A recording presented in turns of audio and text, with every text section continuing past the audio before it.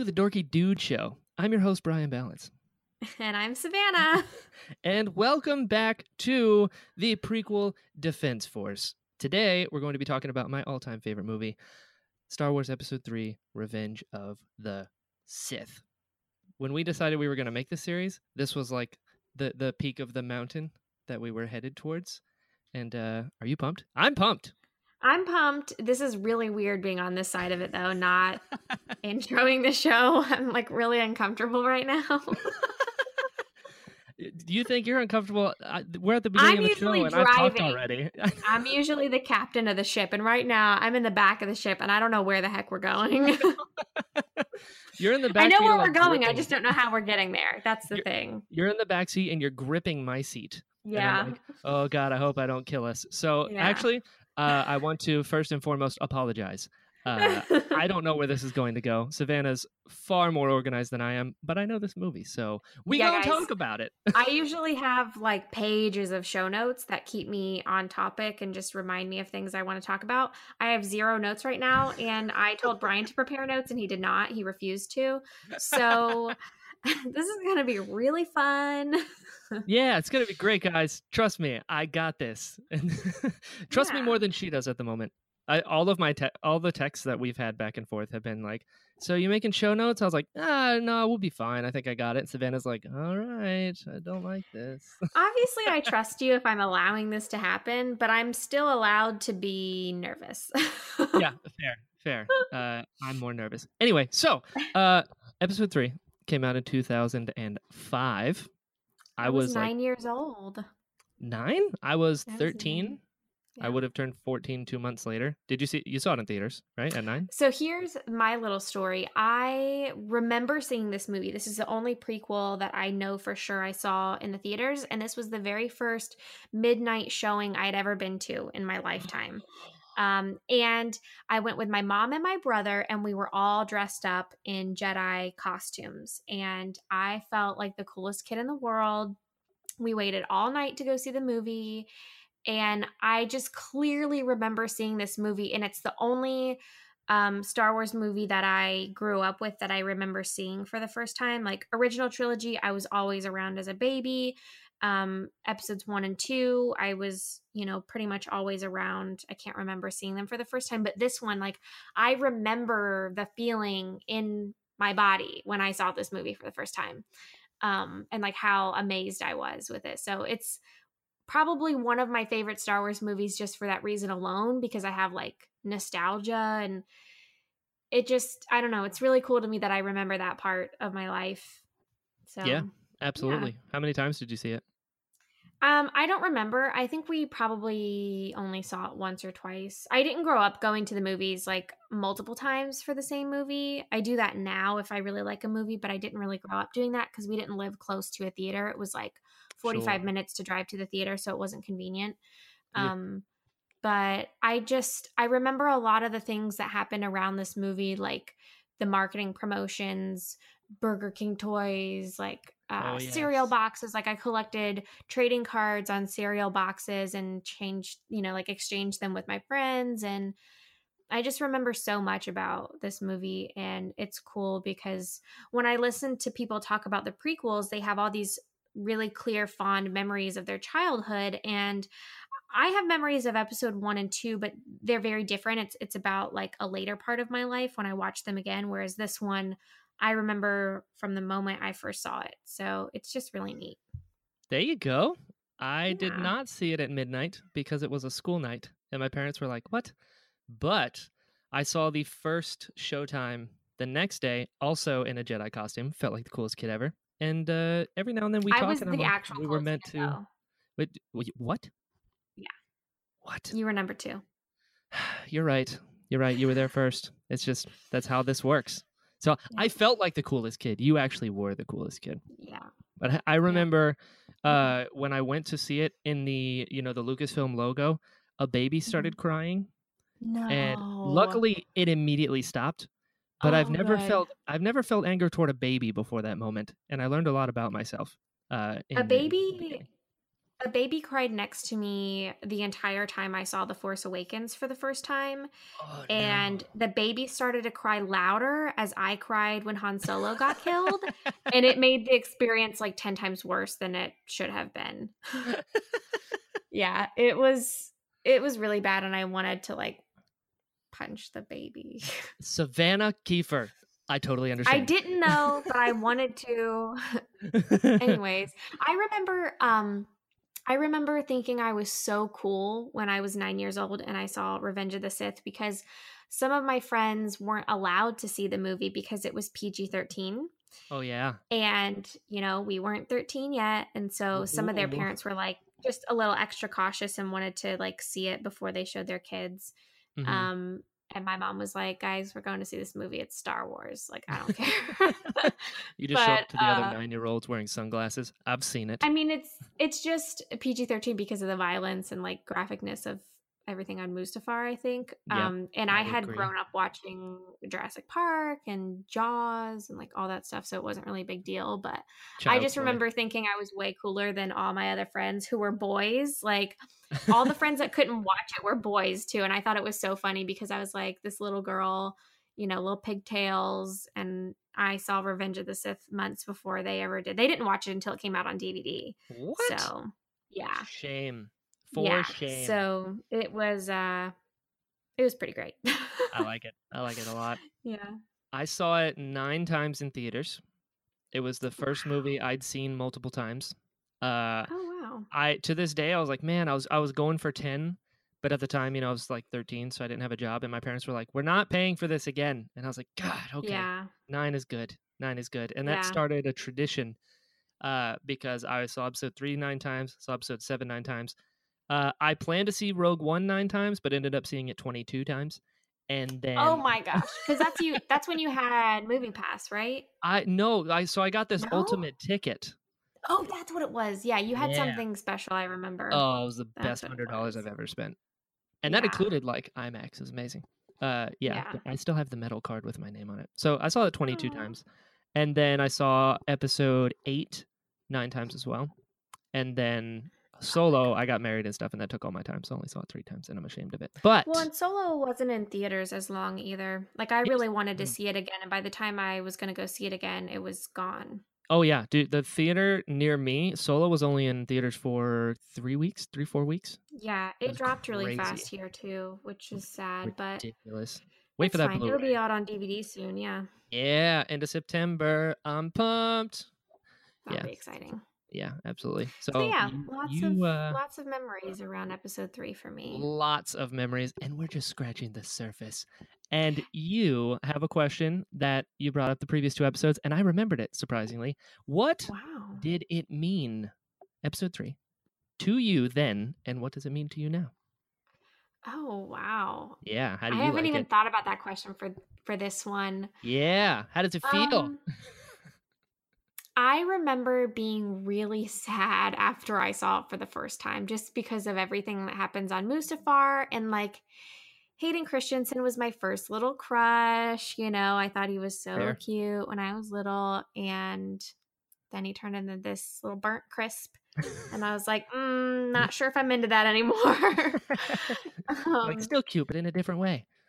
I think this movie meant a lot to me when I was a kid because it was probably the first piece of Star Wars content where I felt like I knew a lot about it. So when I say that, I mean, when I was younger, my brother kind of like helped introduce me to the original trilogy, and he would talk to me about the characters while we were watching the movie. And same thing with the prequels. He kind of like helped me get into it. But this one, I remember I was all in from the moment I saw it, and he didn't have to sit there and teach me about it because he was Sure. watching it for the first time too. You know what I mean?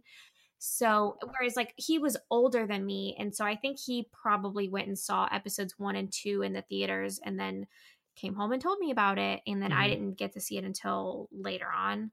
Um, so it meant a lot to me because I felt like I was actually a fan of it. And I just really had the best time talking about it with our friends. Like my brother and I had this little group of friends that we hung out with all the time when we were little, and they had this really cool like treehouse fort thing, and we would all go get our Revenge of the Sith trading cards from these cereal boxes and like be like, oh, who did you get this week? Okay, I got this one. Who did you get? And we would trade them and talk about them, and we would also talk about Oh the Clone yes. Wars micro series at that time. So that was like my first actual experience as a Star Wars fan. And I always talk about how the Clone Wars was like my thing. Like I was so Mm-hmm. into the Clone Wars, but Revenge of the Sith really started it all. And I think that's probably why I liked the Clone Wars so much, is because it tied in so well. But yeah, it meant a lot to me as a kid. And now, um, I definitely, so like when I saw Revenge of the Sith, I thought it was the best movie ever. I was like, this is the greatest movie ever made. It's the coolest movie. But now, since we have so much other Star Wars content, it's definitely like not up there in my favorites, but it still means a lot to me because, like I said, I have so much nostalgic memories with this movie. So it's hard to describe like what it means to me now, but it will always hold a special place in my heart because this was the first one I remember seeing, and I remember playing with the toys and collecting things. I mean, this is when I actually started getting into collecting too. I remember having some of the action figures and stuff that were mine. So, yeah, it's kind of hard to sum up, but it still means a I lot. But like I it. just I like it remember a when I lot. was a kid, It it, makes it a lot of was like sense my because whole this was like world. your first Star Wars that was yours, that wasn't like Yeah. given to you by How about someone you? else. Right. And also I think it started my Sure. ever growing love of clone troopers. Like obviously the Clone Wars expanded on that in so many ways because we got to know each clone trooper and their personality and what made them different. But this movie was when we saw a lot of the different ones, Oh like yeah. all the different commanders and things like that. Um, so I think that's when I kind of started to fall in love with them, and then Clone Wars just kind of like blew it up. There you go. There you go. Yeah. Dude, Yeah. did you watch the micro series, the like 3 minute episodes leading up to the movie as they came out on like Cartoon Network? Do you remember that? Yes. Yes, yes, yes. Me Very too. much. And I remember that's when before Revenge of the Sith was out, Grievous came out in the micro series, and I Exactly. remember being in that little tree fort with my friends, and we were just like, "Who is this guy? He's like a robot, but he's not." And like we had like the biggest conversation trying to figure out who Grievous was, and then when Revenge of the Sith came out, we got to learn more about him, and it was like, okay. But I clearly remember talking about that. Um, with my friends leading up to Revenge of the Sith because that came out prior. Same, same. I was in 8th grade when it happened, and I remember like 6 months prior, the cover of Star Wars Insider had General Grievous, and it just said Jedi Killer on it. And I was like, "What Yes. is this?" Yes. And then Mind blown. I was like, "What?" I was like, "Anakin, nobody could kill a Jedi." And then this guy's like, "This guy has a ton of lightsabers from Jedi. He's killed." And I'm like, "Oh snap!" And then yeah, the micro Yeah. series where he killed Shaggy. Craziness, craziness. Yeah. Nuts. Yeah, I'm very excited about that. Um, for me, it is my favorite Star Wars movie to date. I don't think anything will ever top it for me. What I know is a bold statement, but it Wow. like so at the time, it was the final piece that was missing, and with something like that, I Mm-hmm. can't imagine the pressure to have like the golden standard of a cinematic trilogy being the original trilogy, and then episode 1 and episode 2 coming out and be like, all right, you have one more movie uh to mesh these things together. You have one puzzle piece that has to fit. I mean, Perfectly. exactly. And I mean, luckily, the guy who made them is the guy who made them. So it's not like you had to take creative license and be like, I think this is what the creator would have wanted, because it was the creator doing it. And that movie, which we will definitely get into, changed everything for me. I love Yeah. every single thing about it. It was the perfect piece that made me love the original trilogy even more because it gave me all this backstory and all this depth that was already there, but now it's even more so because I've seen it, and Yeah. that's what it meant to me then, and now even more so, especially with like I mean, with George Lucas having moved on from the franchise, it's like, dude, this was his masterpiece. It Yeah. was the last hoorah. Like, this is the cap to his perfect saga. And we're gonna dive in. I wanted to mention one more little tidbit that I just remembered, actually. Please. I remember before this movie came out, I think it was before the movie came out, the novelization came out. Mm-hmm. And I remember my mom bought the book and she read it. And that has always like been a little special memory to me, because since my brother and I have become so interested and like invested in Star Wars fandom, she doesn't typically read a lot of the books anymore, because if we read about something or hear something, we tell her and we talk about it, and she, knows the information. Whereas like when I was little, she was like really invested in like what was going on. Right. And I don't know, I just think it's super cool. Like my mom bought this book and read it by herself just because she was like, she's into Star Wars. And that is super cool. Yeah, like a cool memory. Yeah, I have a cool mom. You do. And that's Yeah. dude, your mom is a Star Wars fan. Well done. I know. It makes And sense. she handmade all of our costumes to wear at the midnight showing. Like she was just so, and yeah, she's made all of our Jedi costumes. I've had Jedi costumes since I was a little kid, because she has always made them. And like every year she would make us a new one, because we would grow and get too tall for them. Mm-hmm. And every year she would like make them even better and find better fabric to use. And I remember one time, it may have actually been for the Revenge of the Sith premiere, she made my brother an Obi-Wan costume. I was just like a generic Jedi. Mm-hmm. But he wanted to be Obi-Wan because he kind of looks like him. Yeah. And she put so much time and effort into finding like the right fabric that looked kind of like that gauzy texture. Oh yeah. And she just like made him the coolest outfit. And she would take us to like different shoe stores to find like the perfect Jedi shoes. And I remember we would be online for hours looking for riding boots, because at the time knee-high boots weren't like the trendiest thing, Mm-hmm. whereas now you can find them everywhere. And we would like search for horse riding boots to wear like with our Jedi costumes. And she was always just like trying to make us the coolest Star Wars costumes. And so that's always special to me. And I still have all those costumes too, which is neat. I kept all of them. That's so cool. My first Jedi costume, when I started high school, I learned of eBay, and I was like, what is this? And I found like an international seller that had them for like, I don't remember what it was. It was like $75 or something like that. And I was like, it's so expensive, but we'll make it work. And it was like 3 times too big.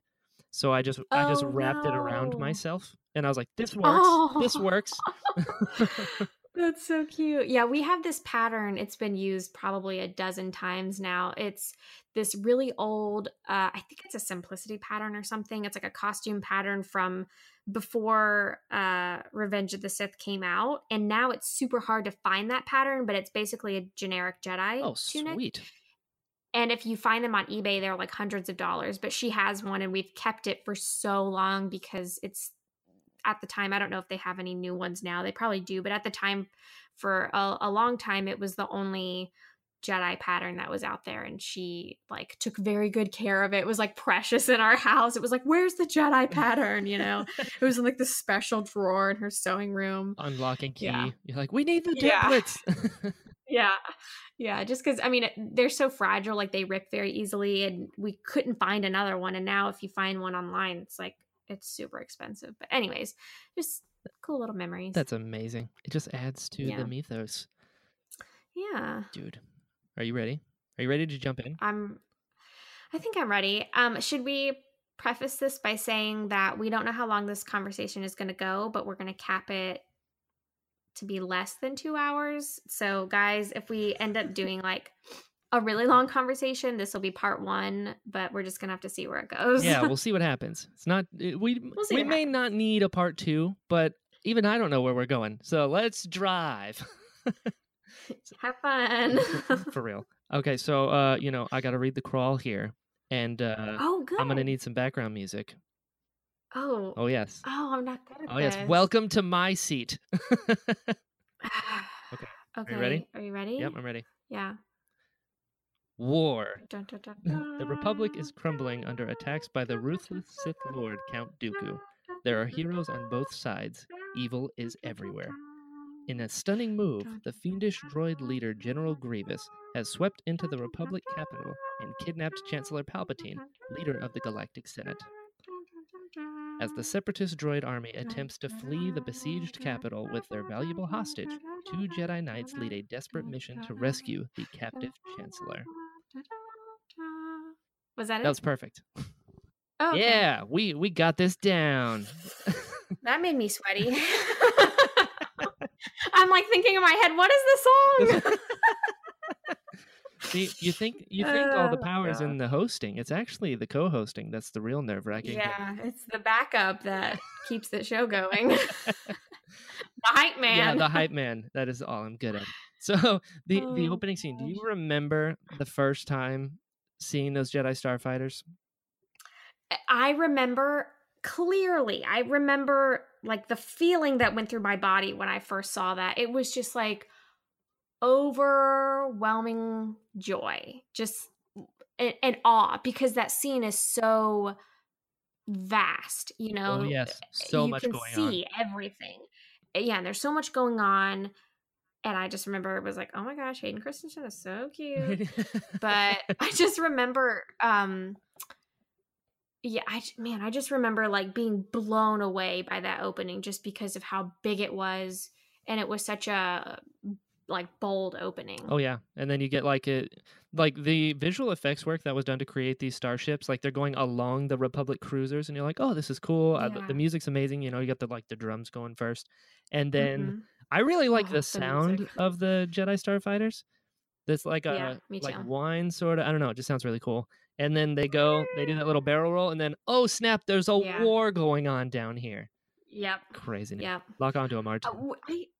I can't remember specifically. I'm sure they did. I'm sure the toys came out before the movie did, but I remember my brother and I had the Lego sets for the Anakin and Obi-Wan Starfighters, and they came with little Lego buzz droids, and I just thought they were the cutest things. Like, I just thought they were so cute. And then I saw them in the movie, and I was like, oh, I don't really like these guys. Hit the buzz droid center eye, and you just flick it off your desk. Yeah. I'm looking at a toy of Obi-Wan Starfighter right now that I've had since I was a kid. That's awesome. I love it. It's so cool, and the wings kind of come out. Yeah, it's so cool. That whole scene was great. You get the buzz droids. You get the banter between Obi-Wan and Anakin, which was great. And I like it. I like it a lot. I think it was shocking for me, too, when I first saw this, the difference in Anakin and Obi-Wan's appearance. Oh, yeah. Big difference. Because of the hair. Like, I didn't know how to feel about the long hair. I was like, ooh, I don't know about this. And we had seen like the promotional images and all that too, but watching it in the movie is kind of different than seeing promo images. It just kind of like settled in. I was like, oh, I guess I have to watch him looking like this the whole time. Your preference is episode 2 Anakin? Is that what I'm hearing? I guess so. I don't know. I mean, I don't really have a thing for him anymore, but when I was little, he was definitely like the thing. Yeah. But obviously like Han Solo is my fair. He is the most he's my guy in the entire world. I just watched The Fugitive for the first time, and I was like, "What? Even with a beard, like, dude." I know. He's so great. Yeah. But yeah, I was like not sure what to think about how they looked, but I thought Obi-Wan looked very polished. He did. Like very, very Jedi Master. Exactly. Perfect beard, suave hair. Yeah. He's got it going on. Yep. Have you noticed the shields are still up? He's got great lines. Yeah. And then this whole scene, we also get a little Clone Wars Easter egg because Oddball is in this scene, which is kind of cool. Yep. And then he's taken out of the scene, unfortunately. I know. But yeah. Hey, Oddball always hits his target. All right, show some respect. Yeah, those are the things that I do love about this movie and the Clone Wars is there's just so many tie-ins, like so many things that complement each other. Oh yeah. And I mean, you can say that about every Star Wars series out there. Like Rebels had tie-ins with A New Hope and also Revenge of the Sith, and it just makes the story so much richer because I enjoyed this movie so much as a kid, but then having the Clone Wars to kind of like back it up is just it's 10 times better. Agreed. You know what I always thought was kind of cool? Vulture droids. The idea that the droid is also a ship. Yes. Like, this is pretty cool. Those things freak me out. Quite scary. Especially when they get on their legs and just start running. You're like, "Oh god." Yep. Yep. It kind of reminds me, there's this dinosaur bird thing in Jurassic Park 3. Oh, yeah. And for some reason, it always makes me think of that. That's funny. The like pterodactyl thing going on. Yep. Yeah. I know what Yeah. you're saying. I'm picking up what you're laying down. Yep. Yep. So they get into the invisible hand. They get into Grievous's ship. I actually really like the scene when they get in there. The fact that Obi-Wan like jumps out of his starfighter, does a little tuck and roll, and starts fighting. Yes. I like it a lot. There's something about the lightsaber effect. It just looks so cool, and you can always tell the difference between like one that's actually in Star Wars and like a fan film one. I don't know what it is. It's just clean. Yeah, it's like clean. It's The color clean. looks great, and just just that scene in the hangar where it's a bunch of battle droids, Anakin and Obi-Wan fighting them. I was like, this is so great. This is a Jedi being in the Clone Wars. I think the opening of this movie really confirms the fact that George knew what he was doing with all of the CGI. I think in episode 2, to me personally, it felt a little overwhelming, especially like in the second half of the movie. There was like so much CGI and a lot of it didn't age very well. But this movie, I believe this movie ages the best as far as the visuals. And they open with so much CGI, but it's so good. Like he knew what he was doing. Totally. And the entire like space battle scene, and then even like just Obi-Wan flipping out of his starfighter. That's not actually Ewan. Like what? All of this stuff is stunt doubles on green screen, and very few of those things are real, and it just looks so good. I agree. I really agree. And I like the thing. So the relationship between Anakin and Obi-Wan in episode 3 is incredible. Like it's one of those things that like, the first movie, there isn't really anything there. Obi-Wan sees him as like this annoying thing that's coming along their mission now. And then episode 2, you've got like a father-son thing where Obi-Wan's just like correcting him the entire movie. But episode 3, you really get the brotherhood kind of bond. Yeah, the real bond. Like even so much as like in the elevator, no loose wire jokes. I didn't say anything. Yeah. I love their banter because it's not, to me, it's not humor that makes me cringe. It's just like really good natural humor. Yeah. And that's another thing about Clone Wars that they like really built on. But I just love how they opened with that in this movie because it makes you very comfortable. Whereas in episode 2, when you first see them and they're about to go meet Padme, it's a very uncomfortable scene because Anakin is nervous. Obi-Wan is probably nervous about what Anakin's going to do. It's just like, it kind of makes you tense without even knowing it. But as soon as you see them in this movie, it's just very relaxed. You're laughing along with them. Like, it's just comfortable, and you feel that connection between them and how much has changed since we last saw them. Agreed. Definitely more bonded. And then R2 gets a great moment with some super battle droids. Yeah. I like it. I've heard some people don't. I think it's cool. What? I've never heard anybody say they didn't like that. Yeah. Some people are like, wait, he has rockets? I was like, did you see episode 2? Heck like, yeah. Of course you're going to use them. Heck yeah. R2's the best. And I like that little joke when Obi-Wan is talking to him on the comlink. He's like, activate elevator 31174. And he's like, oh, yeah. Just shoves it into this little compartment. Yeah. Yeah. I'm into it. I love that the prequels gave R2 a big personality. He had a personality in the original trilogy too, because of his relationship with 3PO, and like he had a personality. But I like seeing him interact with humans too. Agreed. Like C-3PO is super sassy to begin with, so they're always going to have that like back and forth. But I really liked seeing R2 in this movie, like just messing with people. Same. I like it a lot. No loose wire jokes. For the first like 5 times I watched it, I didn't know what he said there. Really? Yeah, I was like, no loose wire. What? And I was like, first, I don't know. It just didn't register on my ears. And I was like, oh, no loose wire jokes. Oh, that's funny. Yeah. That's funny. And then I laughed really hard when I heard it. I didn't say anything. I love it. There was a lot in this movie that went over my head the first time I watched it, just because there's so much that happens in this movie. It's deep. There's a lot of stuff, but I think that's what makes it so great is you can watch it several times and you're always catching new things. Agreed. I've seen this movie over 100 times, and every time I'm like, wow, God, everything. It's so good. Yeah. And then so they take this elevator, they get to this room, Palpatine's sitting there at the end, and you just get Count Dooku, and you're like, oh snap! Last time we saw that fight, Dooku was pretty serious. Anakin lost an arm. Obi-Wan got cut up a little. And I love it. We'll take them together just this time. I was just about to say Yes, that. dude, it's so good. And the fight scenes in episode 3 are some of the greatest cinematic sword fights in the history of ever. And They are the dude, greatest. it's so good. Thanks to Nick Gillard. Thanks to Nick Gillard. And just Christopher They Lee are is the so best. good as Count Dooku. You know, I've been looking forward to this. Twice the Yes. pride, double the fall. Like, so in control. Dooku's like, I am not worried about this whatsoever. And like the elegant style that he gave Dooku with the way he handles his lightsaber, it's like yeah. very polished, very refined, very elegant. It's not like this hard going at it, just brute force. He's just like very cool, calm, collected. He knows his every move. Yes. And it's like this effortless grace he has when he's fighting. I love Absolutely. He is a master. He is a master duelist and swordsman, and just it's so cool. The curved hill is just says finesse. Beautiful. You know.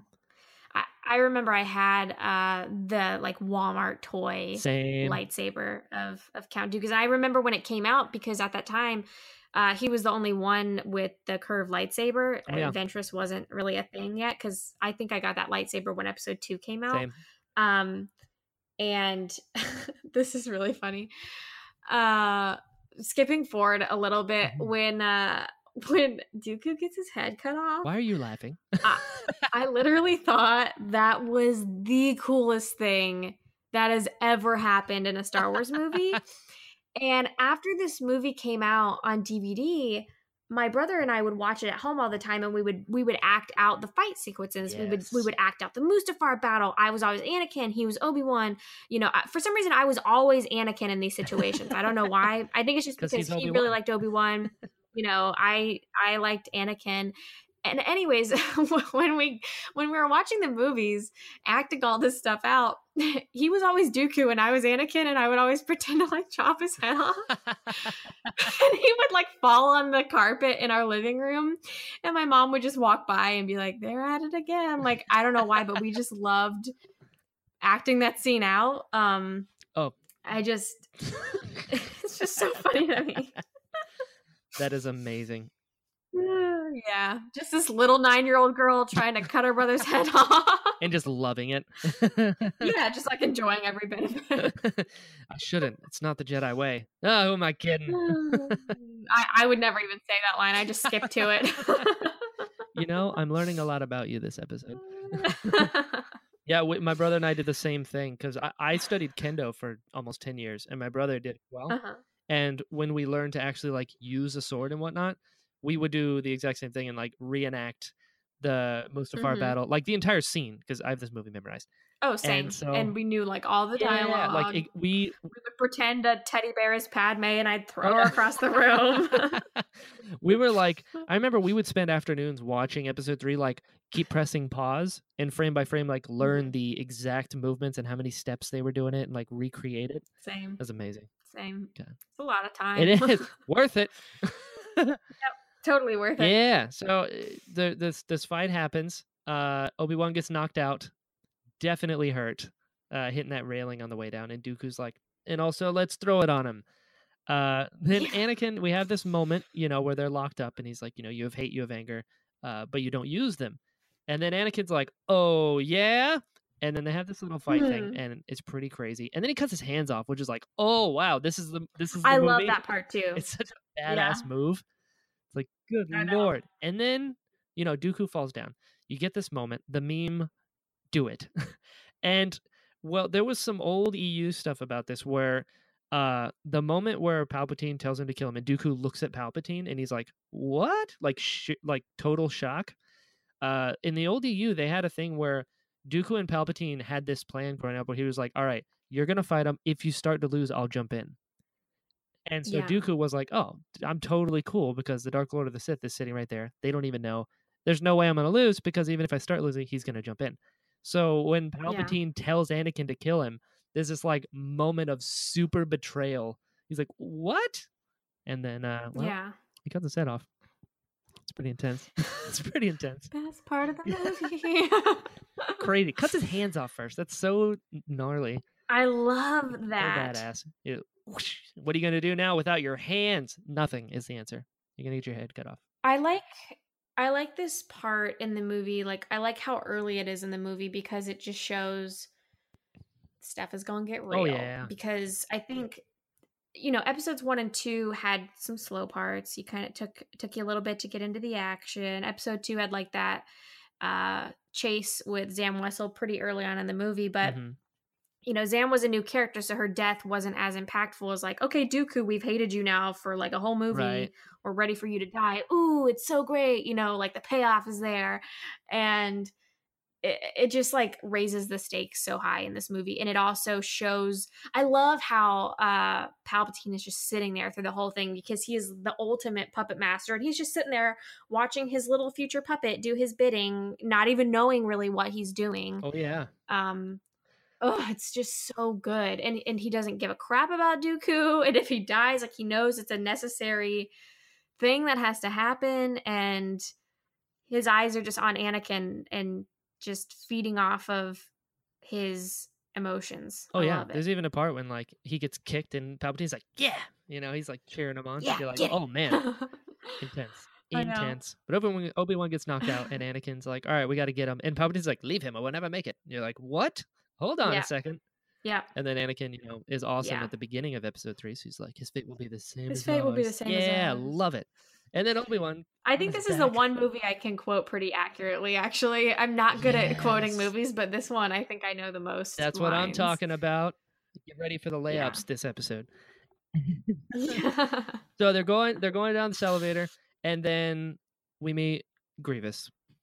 And what did Yeah. you think of Grievous having the lead up to him when you first saw him? I remember loving his voice. Like, it's such Yeah. a dumb thing, but Same. I love like the gruffness of his voice. And I was still very like confused as to what he was. Right. It wasn't until when we're on Utapau, I kind of like understood what was going on, and he's a he had cyborg. organs inside of him, and yeah. So I was still really confused, but I liked him. But I was way digging the Magna Guards. Like, Yeah. I was so focused on the Magna Guards that Grievous didn't even register in my mind for a while after I saw them. I thought they were so cool. But I remember I just really liked his voice. And I think that's one of the best things about his character is like the style that they brought to him, because they could have made him sound too Mhm. robotic. It's kind of that fine line with Cad Bane too. Like, Cad Bane has a very like texturized Yep. kind of voice. And I like that. And I really appreciate the work and the design that went into Grievous's voice, because it totally makes his Mhm. character. And that was the one thing that like really stood out to me. And I think it wasn't until later on in that movie when I wasn't so shocked by Grievous, because I was still confused and like trying to figure out what he was. And then once we figured out what he was, I was like, oh, okay. But like with his introduction, I was just like, oh, he looks so cool, like in real life, because the animation style from the micro series was just very clean, crisp, zero detail as far as textures and stuff. And I remember there's like some close-up scenes of his eyes and whatnot, and they just did a really good job I agree. on him. Matt Wood killed it. I love his voice. And the lead up with the micro series, the fact that he's coughing and everything because Mace Windu like crushed his lungs. Yes. So the whole movie I was thinking about that. I was like, that is such a cool thing to do. And then, they retconned it. And I think I know there were people that I talked to, like friends of mine that were casual Star Wars fans, and they saw the movie, but they hadn't seen the micro series, and they were like, why is he always coughing? And I'm just like, oh, you don't understand. You call yourself a fan? Yeah. Yeah, same. Yeah. That was so cool. The whole like the Grievous grabs Palpatine, and as he's walking up the ramp, Mace Windu like last ditch effort breaks his chest cavity, and you're like, oh snap. And then the whole movie did that, and that's why when they kind of retconned it for Clone Wars, I was like, oh man, but that's okay. I know. Little things. So yeah, it's okay.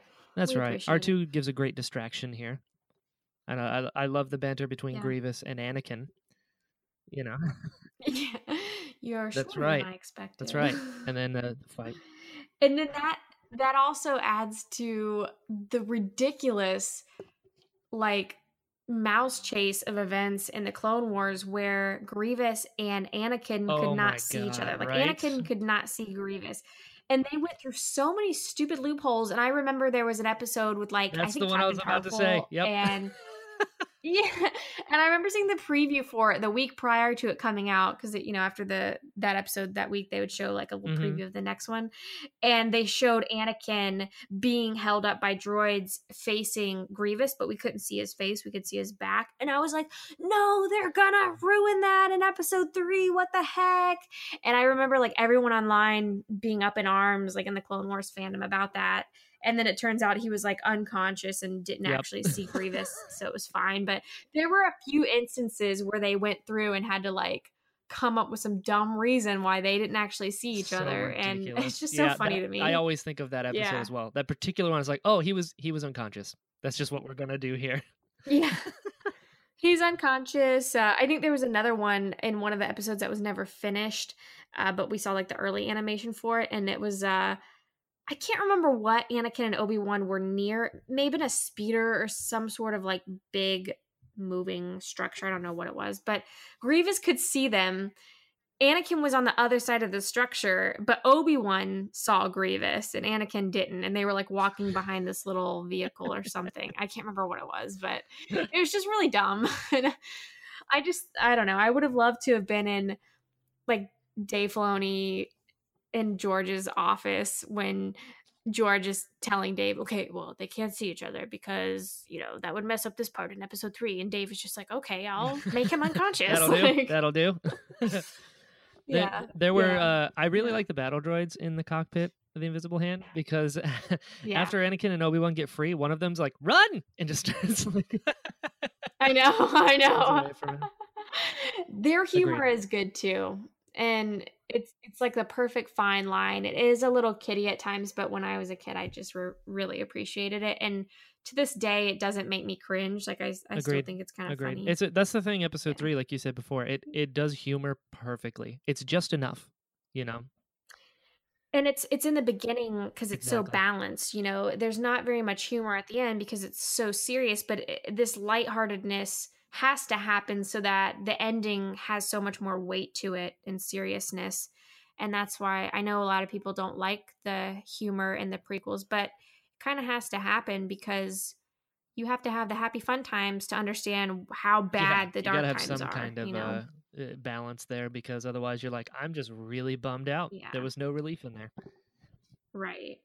And there's like no tension in this part of the movie. It's just like, they're going to get away, they'll be fine because there's a whole movie to watch, and the jokes and stuff don't really bother you. If they were to throw a joke like that in a really high tension scene, it would be so uncomfortable. Like it would just not be good.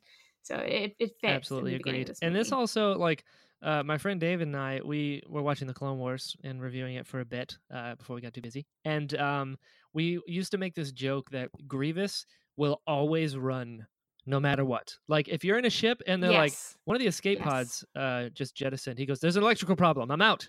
Like, it doesn't matter what it is. It doesn't even have to be the ship is going down. He just dips. He's gone. He's bouncing. And this one was like, oh, yeah, you're in the cockpit. Well, take this. Breaks the windshield. Yeah. Oh, Grievous. Bye. I think I could be wrong, but when Grievous is like climbing the outside of that ship, I remember in season 1 of the Clone Wars, they showed Plo Koon outside of the ship. And I can't remember if it was Dave Filoni or George, probably Dave. I think Dave was like, well, why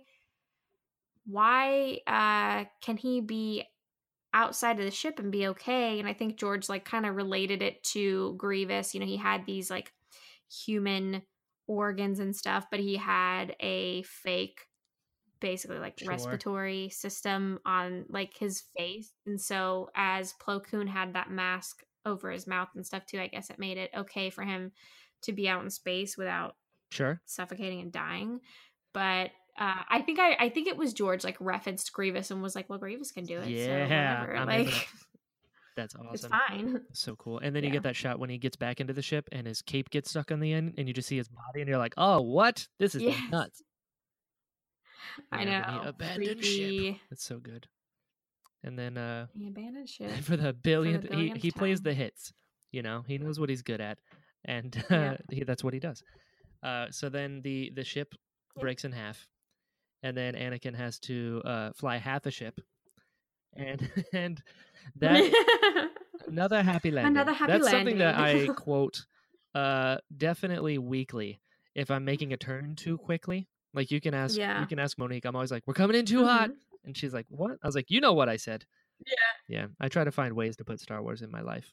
I like the shot when they're landing that ship because I didn't understand like where the control center was, like where they were piloting it from. And you don't realize how big that ship is until they land it and you see how teeny of a speck they are at the top of it, you know, when they like move the camera up towards them. It's nuts. And I love that. Another happy landing. And he's like running his fingers through his hair. He's just like, not bad. Not bad at all. Typical Anakin. Yeah. Typical Anakin maneuver. Yeah. So they land it. And you can tell he's he's used to that behavior by now, whereas in episode 2 it like got on his nerves and now he's just like, I'm gonna embrace it because this is how it's gonna be. By episode 3 he goes, I mean, we made it, right? Not bad. Yeah, we're alive.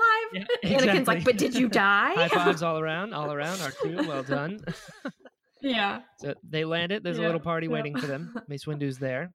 And so is Amanda and Katie Lucas, which is pretty cool. Little Lucas daughters cameo. I love that. And then we get the reunion of Anakin and Padme. Well, prior to that, we see Bail as well. We do see Bail. And I like that because I like seeing the relationship Padme and Anakin had with Bail and why he was trusted to take Leia. Yep. 100%. And why, like, you know, why they chose to send Leia off there. And yeah, you see him pretty early on in the movie. You do. And yeah, I like that. Anyways. And then they're like, so they're reunited and they're like, oh my God, I missed you so much. That's right. You also get this, like, speaking of the part with Bail, is like, you get this moment, it's like, all right, cool, we got Palpatine back and Dooku's dead, but this is war. Like, we're not even close to done. It's not over yet. As long as Grievous is out there, like, it's still going to go on. And you're like, damn it. Like, we got, all right, fine. Yep. Do what we got to do. Yeah. 3PO's all golden. Anakin is he's so risky. And then, like, they just left, like, not even earshot, just like they can't see them anymore. They could probably hear him. I know. And he's like, I don't even care. I know. It's like, hey, dude. And you're telling me they don't have security cameras right there? Come on. I know. Come on. See, this is, God, Anakin, what do you think? Not here. Yes, here. That's right. Wifey. I mean, fair. You know, they've been in the Outer Rim sieges for a while, so, like, I get it. I know, but you can, like, go find a closet or something. Just wait 5 more minutes. Yeah. Don't hug me. That's right. I'm with child. Yeah. That is, if, like, he went to hug her and she just held her hand up. Not here. I know. Don't touch me. But she's got her little Leia bun things going on. Yeah. Really cool. I love that entire look. Same. I like the cinematography of this shot too. Like, it's such a vast space. Oh yeah. And apparently no one's there. But they just, it's like, it's still such an intimate moment between them. It is. You know what I mean? It is. I love it. It's a very nice moment. The music is great. And just the whole, I like how they revealed it too. You know, the fact that she's like really scared and he's like, oh, what's going on? And then you're trembling. Yeah, you're trembling. And it's like, well, I've got news. I'm preggo. Uh-oh. We should have thought this through. Yeah. And so that happens. And then it goes to Anakin has some particular dreams. And, you know, the fan base is blessed with his 6-pack. And so, so they go out there. Anakin has this sort of beginning of the end kind of thing. You know, the fact that he's like, I'm having dreams. They're not good ones. And then he, this emotion thing. And this is why they don't get married in the Jedi Order. Because of stuff like this. You start thinking of other bad things. Juju. Yeah, all kinds of stuff. Which is bonkers. And then from here, we go to, they talk about how Palpatine is voted even more powers, having just been rescued, which is not good, because those powers that he has now gives him direct control of the Council, which up until then, it was like the Jedi Order was a part of the Republic, but not like an official sect of it. You know, it's like they went to this order to try and get help to keep the peace kind of thing, but they weren't like a military installation until the Clone Wars. And even then, up until now, they still were able to kind of operate the way that they saw fit until now, because Palpatine gets more powers And what does he do? He's like, oh, Anakin, you know what would be kind of cool if you were on the council, which is like, dude, it's another puppeteer master thing Yep. where he's like, Getting in his head. yeah, You're worth it, bro. You're worth yeah, and he it. knows the Jedi You are not going to be deserve into it, it. you know. Yep. And Obi-Wan's just like, bro, you need to keep your eye on this guy Yeah. because something's fishy. I smell He's like, dude, fish. just pay attention. Like, can you imagine being like on the Jedi Council, right? So you've been at war for 3 years, which is not good. You never should have become generals in the first place. You've lost a lot of members. It's been terrible. And then Palpatine is like, hey, you know, you have this like sacred order forever, blah, blah. Yeah, I'm going to get involved and I'm Yeah. going to put my own member in there and tell you how to do your thing. You Yep. know, that's scary stuff. Great. And that's why they're Just like, great. this is not good, and I don't like it. And then Anakin has this little, oh, I can't wait to be on the council and be a master. And Mace Windu's like, that's not how this works. You don't just Yeah. get the title of master for being on the council. And take a seat, take a Skywalker. seat, young Skywalker. I love it when he says that. So it's just badass. like, yeah, sit down and shut up. yeah. He's like, dude, the fact that you're even here, like, we are at war, all right? We don't need you pitching a fit at the moment. And like, you can't just, it's like saying, oh, I went to the school and my dad owns the school, therefore I just get a black belt, right? Like, that's how this works. Right. It's like, no, that's not how this works. What are you thinking? And then we have our Jedi Master No Filter, Ki-Adi-Mundi. They're like, what's going on in the war? It's like, well, we got this problem. And then, you know, Kashyyyk isn't doing well.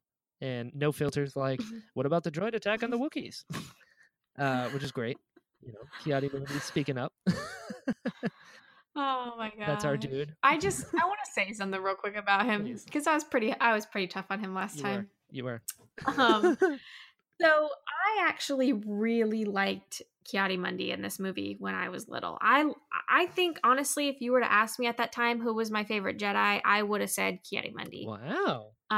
So it's not like I've had this forever hatred of him, but I will say, and I don't hate him. I'm just saying, it's, you know, but I do have to say, and this is skipping ahead, but I just have to say this. I think why I liked him so much is that I felt so bad for him because his Order 66 moment is the worst. It's literally the worst of them 100%. All. And I think I felt bad for him, and that's why he was like my favorite, because I was like, well, this poor guy like has been through so much, and I just felt bad. So yeah. Oh yeah. I used to get extra mad as well, going back to the Anakin and the Master thing, because in the old EU, Ki-Adi-Mundi was not a Jedi Master. He was the only member of the council that was just a Jedi Knight. So this was, you know, prior to the Clone Wars, obviously. And so when I watched episode 3 and Anakin's like, how can you be in the council and not be a master? I just pictured Ki-Adi-Mundi being like, over here. And I was like, dude, the fact that you're there, like, be nice. But then it just, you know, this is just Palpatine. It's just Palpatine just wrecking Anakin, be like, oh, do this. I'm going to put you in a situation where I know you're going to fail and you're going to get mad. And then you're going to feel really bad against the Jedi because they're telling you what to do. And the Jedi are like, so Palpatine keeps getting more powers. This is not good. Dooku's dead. That's awesome. But I don't like the fact that he can now put people on the council. So they see, they're like, they're very weary of Palpatine, as they should be, but not in the way that they should be. You know, they see him as like the chancellor that's getting too much power and is like, this could go bad, so we need to keep an eye on him. So they ask Anakin to report on all the chancellor's dealings, and Obi-Wan is really uncomfortable about it. But it's war. That's the thing. It's like the Jedi have done things that they should not have. They became things that they should not have in the Clone War, but at the same time, they could not have operated the way that they did in the war setting. You know what I mean? And it's not like they had time to fix all this stuff. It's very seat of your pants, and the fact that their ability to see the future is diminished. Like, they can't even use their foresight, which has been their like main thing they can use to help. They don't even have that anymore. And separatists are just knocking out planets. So it's like, well, I'm a Jedi Master. I can use the Force. I'm worth 1,000 battle droids. I need to go help these people. And Palpatine's just laughing in the corner, like, you've become my pawns. So yeah, they ask Anakin to spy on Palpatine. He doesn't react well to it. Really? Yeah, you know, the fact that he's like, you know, you want to talk about things that are out of hand. You're asking me to spy on a mentor and a friend. It's like, dude, what are you doing? Like, Obi-Wan is your bro. Yeah. You know, come on, man. Oh, God. Yeah. That's another thing that, like, really breaks my heart about this is, like, how good of a friend Obi-Wan is being. Like this I whole movie, know. and Anakin's just like, yeah, okay, Palpatine's telling me what to do, and just I know. And Obi-Wan's like very carefully trying to tell him to wake up and yeah, see the cookies crumble here yeah, without actually saying that and without actually knowing how much Palpatine is actually exactly, involved. But he is very kindly trying to say, look, this guy's dangerous and you need to like keep an eye on it. exactly. And Anakin is just like He ain't offended, listening. but Yeah, understandably. But God. it is sad because like this stuff happens in real life too. You know, you have friends that like warn you and then you're just like stupid and don't listen Oh yeah, and then that friend could be like, well, I told you so. Like on Mustafar, Obi-Wan could have been like, dude, I told you I so. know. But he wasn't. He was just like, okay, this is where we're God. at now. So guess I have to deal It's with so it. sad. The tragedy. That's one. It's That's one so of the million tragic. tragedies. I'm going to pull a Caitlin Plesher Yes, here. Star Wars is it is. tragedy. It is, and that's one of the many tragedies of Episode 3 is the loss of the brotherhood that they had. I mean, he's Yeah. even like, "Oh, you want me to spy on your friend?" And Obi-Wan's like, "I don't. It's not me. It's the council. Like, I'm just doing Yeah. my job here." You know, and he's like, "I don't like it either." Yeah. But come on, dude. Like, this is bad. Things are bad. Palpatine managed to stay Yeah. way past his terms in office. Like, smell the roses, man. So he don't. Yeah. Something's not Yeah, adding up. exactly. That's what I love so much about the prequels that I didn't see or appreciate as a kid, but it means so much now is just the art of writing his, Oh Palpatine's yeah. character. The work that it went into creating that character and doing it so well to like masterfully create this insane puppet Mm-hmm. master.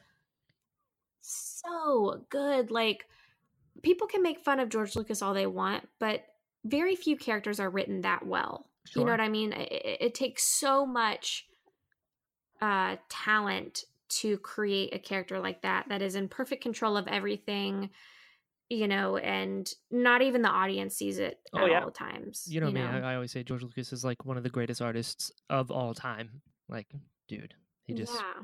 next level stuff. And Palpatine, the fact Yeah. we'll watch your career with great interest. Like from that moment on, the manipulation Yeah. starts, leading to an empire. Yeah. Like, dude, the fact Even before that, he would say stuff crazy. and just, like it's It really insane. God, so good. So then we get this scene I know. where Anakin has to go report on the Chancellor's dealings. So he goes to an opera. He meets him at the opera, and this is a George Lucas cameo. The maker himself is there as Baron Yes. Papanoida, and Pablo Hidalgo is actually in this scene. Oh, I forgot he was in that. Yeah. Yeah, that's right. Pablo's in Such episode a 3. funny outfit. I love it. It's a patron. So get in there, and then I love this moment when Anakin comes in and he's like, "Hey, so we received this transmission, and it seems like Palpatine tells Anakin that we found Grievous on Utapau, and then he just looks at everyone else in the booth and he's like, "Leave us." I was like, Yes. "Oh man, imagine being those Yeah. people that got a ticket to this. They're like in the box with the leader of the Republic, and he's like, "Yeah, I need some time." You're like, "Oh Yeah. man, I was really. I into this gotta show." manipulate this kid. Give me 5 minutes. Exactly. Come back when he starts crying. Story time won't last too long, guys. That's right. Trust me, I'm already hook, line, almost sinker. And This is one of my favorite scenes in all of Star Wars. Probably like my top 5 scenes. it's so good. Just because the setting is so good. I love where they chose to do this. It's a very like relaxed scene. They're at the opera. It's not like he's pulling him into his office being like, "Hey dude, I gotta tell you the story." Like he just very casually brings it up in convo, Mhm. And the way it's like such an intimate scene, it's just them. Yes, there's other people around, but they're not in the same box, so you don't really notice them. And Ian McDiarmid's acting in this scene is so beautiful. freaking good. Just so the way he like lets his mouth linger after he says stuff, and you can just tell he's like thinking of so many things in his head and just knowing like I've got this kid hook, line, and sinker. Like he knows it. And Oh yeah. it's just he perfectly captured every single emotion he needed to in this scene. Totally agreed. I remember hearing Ian McDiarmid talk about the tale of Darth Plagueis the Wise, the tragedy of Darth Plagueis the Wise, and how he starts it off. He says that it was like this evil inside of Palpatine, and it comes out. So he goes, "You ever hear of the tragedy?" Like it kind of claws its way out of his throat into the speech, And I was like, that's Yeah. intense, man. Yeah. And Darth Plagueis is actually my favorite Star Wars book by James Luceno. Yeah, I actually read that book, Dude, which is, it's one of the few that I've yeah, read, exactly. but One of 3. it's we need to do a separate show on that book one Oh, day dude, because say when. like next week. That'll be good. Because that book, and I don't want to talk about too much here because I think we could do another show on this and get like really into it, but that book Absolutely. adds so much to Everything in the yes. prequels. Literally everything in Star Wars ever. It just Dude, it's so good. enhances it. It's so good. And then having read that book, going back and watching that scene and how he's even manipulating it then, because he's like, he managed to cheat death. It's like, kind of, it's like when you read the book, dude, it's so good. And that whole scene is good. And then just the end, he even learned to influence the midi-chlorians to stop people he loved from dying. Is it possible to learn this power not from a Jedi? You're like, oh snap! We're starting to actually like let the colors fly a little bit. And Anakin's just so into it because he had a dream of Padme dying, and he doesn't. You know what? This makes me think of this quote from Kung Fu Panda, where Oogway plug the interesting podcast, where Master Oogway talks about when Sifu talks about Tai Lung is coming back and he's going to wreak havoc, and he's talking about all these things he's going to do to stop it. And Oogway says, one often meets his destiny on the road he chooses to avoid it. And that totally rings true here in that Anakin has this dream of Padme dying, and he does everything he can, including becoming a Dark Lord of the Sith, to try and avoid Padme from dying, and in effect causes her death. Crazy. Oogway just knows what's up. So yes, Kung Fu Panda. So I have a little like idea here, and I'm sure this is not anything new. I just don't read prequel theories that often. But is it proven or discussed anywhere that Palpatine is clearly planting these dreams in Anakin's mind and has been for a while, and that's a part of his manipulation? Not that I know of. That sounds like a theory, as opposed to like something from the expanded universe or anything that's been explored. Do you think that could be a possibility? Because how does Palpatine know that this is even going on, and knows that Anakin has this pain that needs to be resolved via I think life? I mean, from the beginning, he's always planned to take Anakin as his Padawan because Anakin's the chosen one. Like that's the determining factor here, because. But how does he know to feed off of this weakness? How does he even know he has that weakness? They didn't discuss they that, didn't discuss Padme dying, but I bet he knows Anakin so well enough that he can tell. You know what I mean? Like when Jedi are like probing their minds, like, you are thinking about your sister. You know what I mean? Oh, okay. So he's probably just like, he can sense I would assume that because they're close enough. Yeah, they're close enough to where Anakin told Palpatine about the Sand People. You know what I mean? Right. So he's like, he tells him everything. But I think this here, he can tell Anakin's going through some problems, and he's probably just digging around in his mind. Yeah. Gotcha. That would be my read of the situation. This is why I ask you all the horsey questions. Jedi Brian, at your service. So then we find out, like I said, they received a transmission, and Palpatine's like, oh, guess what? Through no fault of my own, we found out that Grievous is on Utapau. Totally legit Republic intelligence, not something that I'm manipulating. And so they go back and hashtag no filter. They're like, we need to send somebody to go get Grievous on Utapau. And he's like, I think Obi-Wan should do it. And they're like, that's a great idea. Yeah, I don't want to go. Caddyman's like, not it. Noses. Yeah, Yep.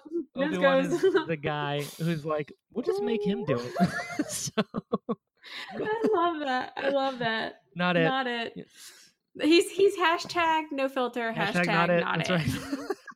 It'll be hashtag not it for this show. Oh my gosh, that's so funny. So that happens, and then Yoda's like, all right, I'll go to Kashyyyk because I know the Wookiees, like, we're bros. And so like, well, like, how? I want to know that story. Right? Dude, Yoda's been around. I don't know if he like knows the act. Like, I bet he's not like, what's up, Tarful? He's just like, oh, I knew your grandfather because I'm 900 years old. But yeah, where did Yoda? Yeah. I'm old as dirt. I know your That's right. great I grandfather. remember the first Wookiee. Yeah. So they go to Kashyyyk, which is something the franchise has been waiting, 30 years for almost, because Endor Yeah. was originally going to be Kashyyyk, but we get it this time. Well, and this redeemed the Yeah. holiday Yeah. special. Hey, redeemed. The holiday special is awesome. Anyway, I mean, if you're into that kind of stuff, whisk, whisk, whisk, whisk, and so Whipster, Whipster, Whip, Whipster. Scratchy, itchy, lumpy, amazing. So Okay, Kashyyyk. Kashyyyk. So we get to Kashyyyk. We see a bunch of Wookiees. I know Jared's listening to this, so Jared got his Wookiee planet. Jared's awesome. He loves Wookiees. Had to shout him out. Yeah, he really loves does. Chewbacca. So we get to Kashyyyk. Yoda's there, being all like on his little area, looking down at the whole battlefield, which is pretty awesome. I actually really like how this battle was shot out. Like, I wish it was more in depth, like we Mhm. got more of them fighting. But I like that he's like on his tower. There's a beachfront battle and then the water battle as well. I thought that was cool. And then you get Luminara Unduli is on the Mhm. beach, which is kind of cool. I love that they chose to shoot this on the beach, because I think if they had shot a scene like this in the middle of like the forest part, it would have felt a little too Agreed. similar to Endor. And I love the beach. It's like my favorite place. And it just kind of added a new element to Star Wars, and that's something I'm always looking for in new Star Wars movies, is like new planets, locations, things that are different from what we've already Totally. seen, because hello, we're out in space. Like, everything out there exists. We're not limited to just 5 types Absolutely. of environments, and it was, I love how their homes are like built up in the trees, the whole and culture behind it. off the ground, like, yeah, and like kind of similar to the Ewoks and stuff like that. But I just really like how they shot this on the beach, because it gave them that chance to create all these cool ships that are like emerging from the water. And agreed. And they fly little helicopter things and ride really these little neat. dragonfly creature things. Yeah, and this movie is so rich with new locations, Oh, like yeah. new at the time. Obviously, we've seen them a few more times since then, but like this one in particular, and then Felucia are two of my favorites, absolutely. probably. I really like that decision of Agreed. doing it on the beach. It also just makes me think of some Wookiees laying out on the beach, getting a nice little tan. Oh, good. I'm glad you went there. I was like, is this about to get really dark? There's Wookiees laying on a beach. Oh, no. Never mind. No. Anyway. Not like that. I'm just talking about like having a cute little beach day before the war times. Yeah, that's much better than what's coming down like the road. a little cute little baby. Yeah. Wookiee playing beach volleyball with his dad. Oh, see, I like that much better. Yeah, I wasn't gonna talk about like morbid things. God, I only talk about morbid things when it has to do with Dooku's head getting chopped off his body. I've learned about a new side of you, so I don't know what's coming down the road with you. That's just the surface. Exactly. You just wait. Dead Wookiees. Oh, you're terrible. So then we get this. There's another great shot here when the battle starts and Yoda almost gets shot. That whole bit when he's like looking on the edge, I was like, "Oh snap! Okay, wow." I know. And then they just cut away, like, no biggie. He's fine. He's fine. We're fine. Everything's fine. How are you? And so we go from here to another tragic point in the Star Wars saga, and it is Obi-Wan and Anakin saying goodbye. And when you've seen this movie, this scene is really, really, really sad. It's really sad. It's really sad when you've seen it twice. Yeah. Because then you know what happens afterwards and how important this scene is. When you first see it, you're just like, "Okay, bye, friend." Yeah, exactly. And then you see it again, you're just like, "Oh my God, this is it. This is it. It's all downhill from here. Jeez. We're on the top of the mountain, and we're about to get in the core of the earth." It's so sad because Obi-Wan, even through all this, he's like, "You know what? I understand. I get it. You're frustrated. Like." You'll be a master like soon enough. Trust me, I know these things. You're also way wiser and a much better Jedi than I am. Like, trust me, it'll be okay. And Anakin's like, I'd rather not. And God, it's really sad. Well, and Obi-Wan had a different experience too because of Qui-Gon's death. R.I.P. He had like he had a little bit of an accelerated timeline, whereas he understands that Anakin isn't ready as well. Like, he knows. He has to wait for that time to Patience. It's a Jedi virtue, and Anakin's like, how about no? Yeah, how about now? So then Obi-Wan Mhm. goes to Utapau. Utapau's cool. I like Utapau a Love, lot. love this Isn't it planet cool? so much. I love, I love everything about this planet. Yeah. Like, I could talk about this for an Good. hour, but in the so we haven't talked about this yet. It's something I really wanted to mention. There's a excellent documentary about Revenge of the Sith called Yep. Within a Minute, and it's about the final scene of the Mustafar scene basically, and how all this work goes into a scene that's pretty Oh much a yeah. minute long. And this is like such a great documentary. But there's also a few other extra like featurettes about the movie, about some of the sets they built. And there's a part about how they came up with the design of Utapau and like how they filmed it. And it's so interesting because they made this model of the planet, all these little like pits that go in the ground with all the little cities Mm-hmm. in there. They made a model of it, and they filmed it like those scenes are on a miniature. Right? It's not even CGI. Like that's a real thing that they made, and it just like blows my mind how they put everything together in Absolutely. movies. I'm kind of getting No, off on a weird I tangent, but agree. basically, I just love I this planet. Go watch the featurettes. It's amazing how they put so much detail into this and how they filmed uh, everything that happens on this planet, because a lot happens. But everything from the design to how they actually executed it, it's just so fascinating to me that they chose to do a lot of stuff realistically with miniatures and models. A lot of it is also CGI, but um, you just have to look up a picture of it. It's just the coolest thing. It It's is. it's It amazing. really is. And that's something that like I feel like the general public doesn't really understand because they just hear things and they repeat it. And that like, dude, Mm-hmm. miniatures, there's more miniatures used in episode 1 than the entire original trilogy combined. Like the prequels Yeah, are full of miniatures and like practical effects, but yeah. they also were on the precipice of visual effects technology. So it's like it's kind of weird Mm-hmm. that some people see CGI as a bad thing. You know what I mean? It's so weird I because know there's it. hundreds of ILM artists that are breaking down these shots and creating these effects. And it's like, oh man, but I'd rather practical. It's Mm-hmm. like, do you know what we're capable of doing now with CGI? Like, that's not just a Right, click a button and you have a lightsaber effect. It's a lot of work that goes into right. CGI.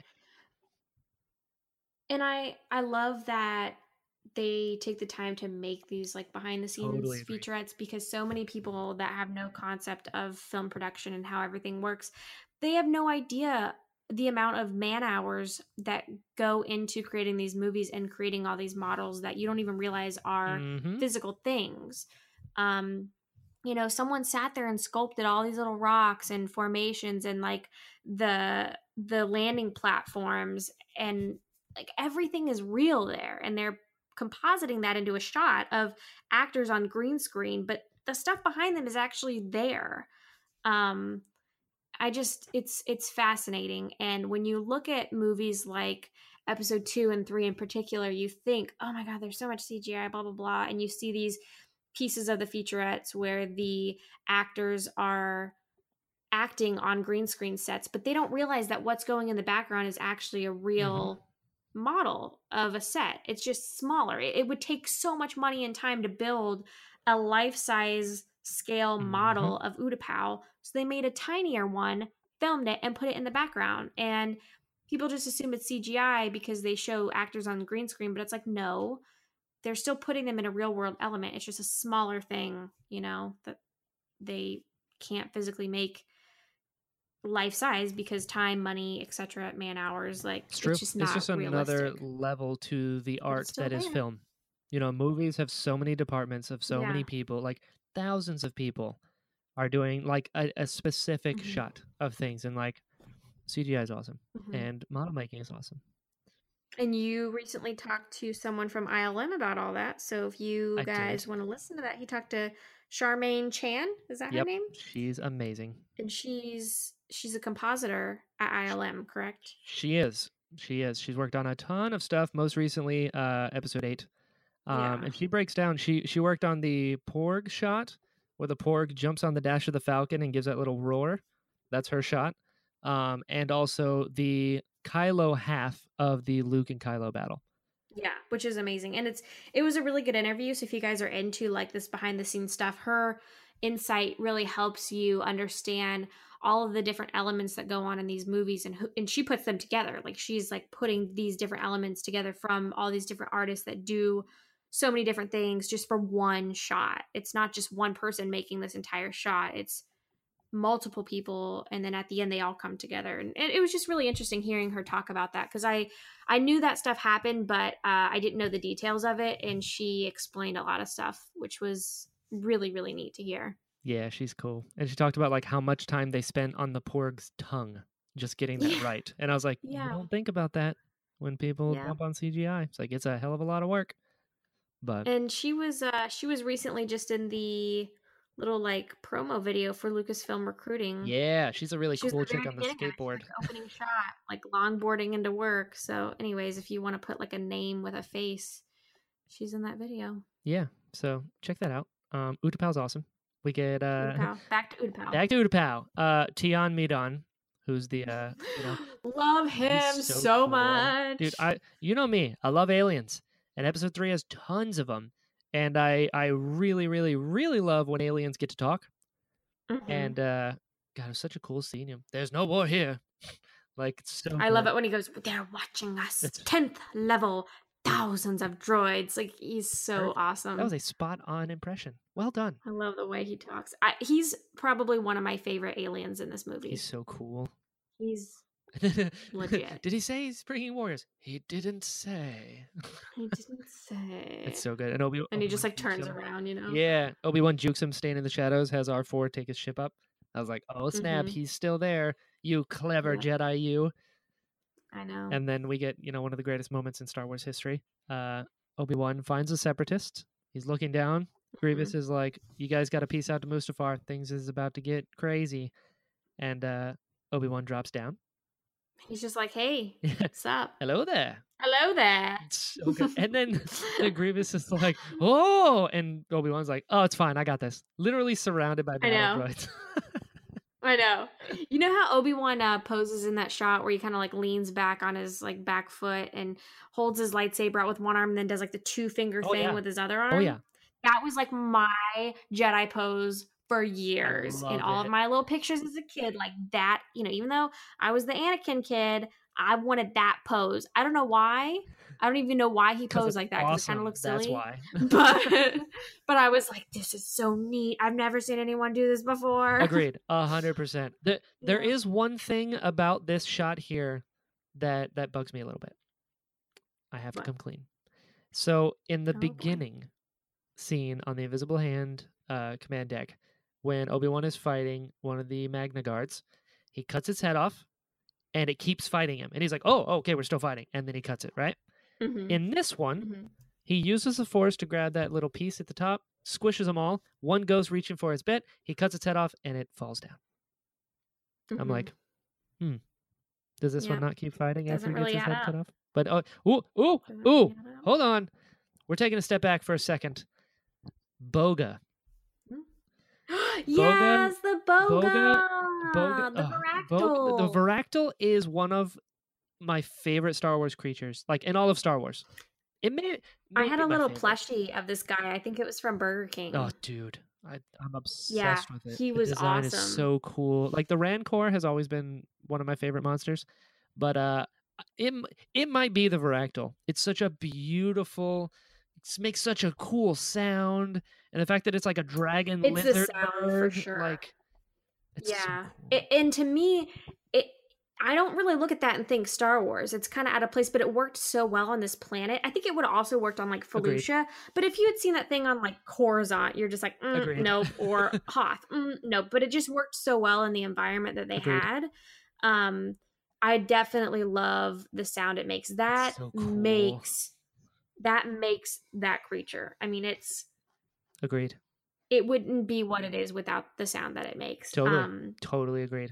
But yeah, I remember I had a little plushie of this guy, and I carried him around like so everywhere. I don't know cool. whatever happened to it. Dude, I want one real bad. Yeah, I think it was a Burger King I want thing. one real bad. I've seen figures like the 3 3/4 inch figure. What's the word I'm looking for? Like the size of Boga is equivalent to relative to the 3 3/4 inch. So it's like pretty big and cool. Oh yeah, And like if you had a 3 3/4 inch Obi-Wan, it sits on it and it's proportionate. That's the word. yeah, yeah. So I really want one, but they're really expensive. So I'll get one day.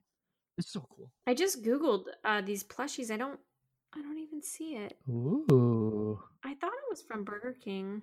It was definitely from some fast food place, that's for sure. Yeah, I believe it. Maybe McDonald's. McDonald's had a lot of toys that Maybe. were Star Wars related. Yeah. It's so cool. Anyways, that was like one of my favorite Yeah, things. thanks And to Boga. oh, it was from Burger King. I found Aha. it. I remember reading about this one time. I think they named it Boga because that was a soda in Tunisia. Oh, really? Yeah, That's that's awesome. why they named it that. It was just some random soda drink in Tunisia, and they decided to name the Vractal Boga. I love that. Fun little Love it. tidbit. Boga's so Yeah. cool. I had a ferret and named it Boga. Yeah. What? Yeah, I had a ferret growing You up. had a ferret? I've had 4 ferrets, yeah. I love ferrets. Me too. Oh my Yeah. gosh, we could talk about this for an hour. Right? Yeah, I had 2 of them. I had one. Well, actually, I've had 4 in my lifetime. So I had one named Critter, who was like a big one. And then I had 2 at a time. So I had Critter and I had Malfoy, which you know, because in Harry Potter, Draco Malfoy gets turned into a ferret. So he was Malfoy. And then I had Boga, and then I had a white one named Wampa. Oh, that's adorable. Yeah, they were hilarious. They would like steal your shoes and like put them under the sink. You're like, why are you doing this? And I don't know. Or we had Critter would like take empty like milk cartons, and he would take them out of the trash and just set it in the middle of the living room. We don't know why. That's funny. Yeah. He's just like, here, I got this for you. You're throwing this away. It's still good. I googled this Boga Burger King toy. Mm-hmm. Someone is selling one on eBay for $1.29, and I'm pretty sure I'm gonna buy it. In the words of Palpatine, Savanna, do it. Oh my god, he's so cute. Guys, there's a bunch of them on here. If you want a little Vractal, just go on eBay. They've got a bunch of them. Get it. Type in Burger King episode 3. You'll find it. Anyways, back to the story. I'm so glad we just had this moment in the episode 3 Prequel Defense Force. A real life application to Palpatine's Do It. Ferrets, bogas. We provide a service here. A very important service. That's right. So yeah. So it's called nonsense. Yeah, the prime export of the Dorky Dude Show. Back to your regularly and better scheduled program.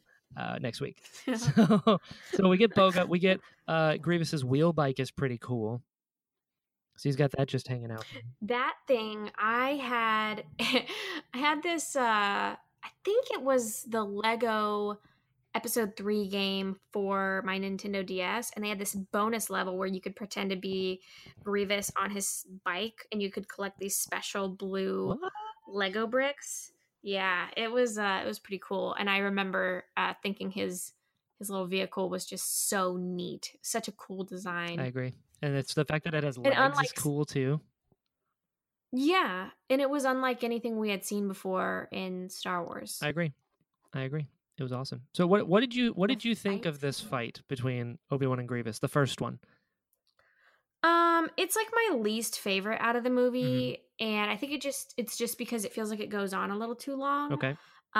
This is another one of those things though that I appreciate a lot more since I've seen the behind the scenes, because Obi-Wan, Ewan McGregor, is on this basically like a bull riding mechanic thing. Yeah.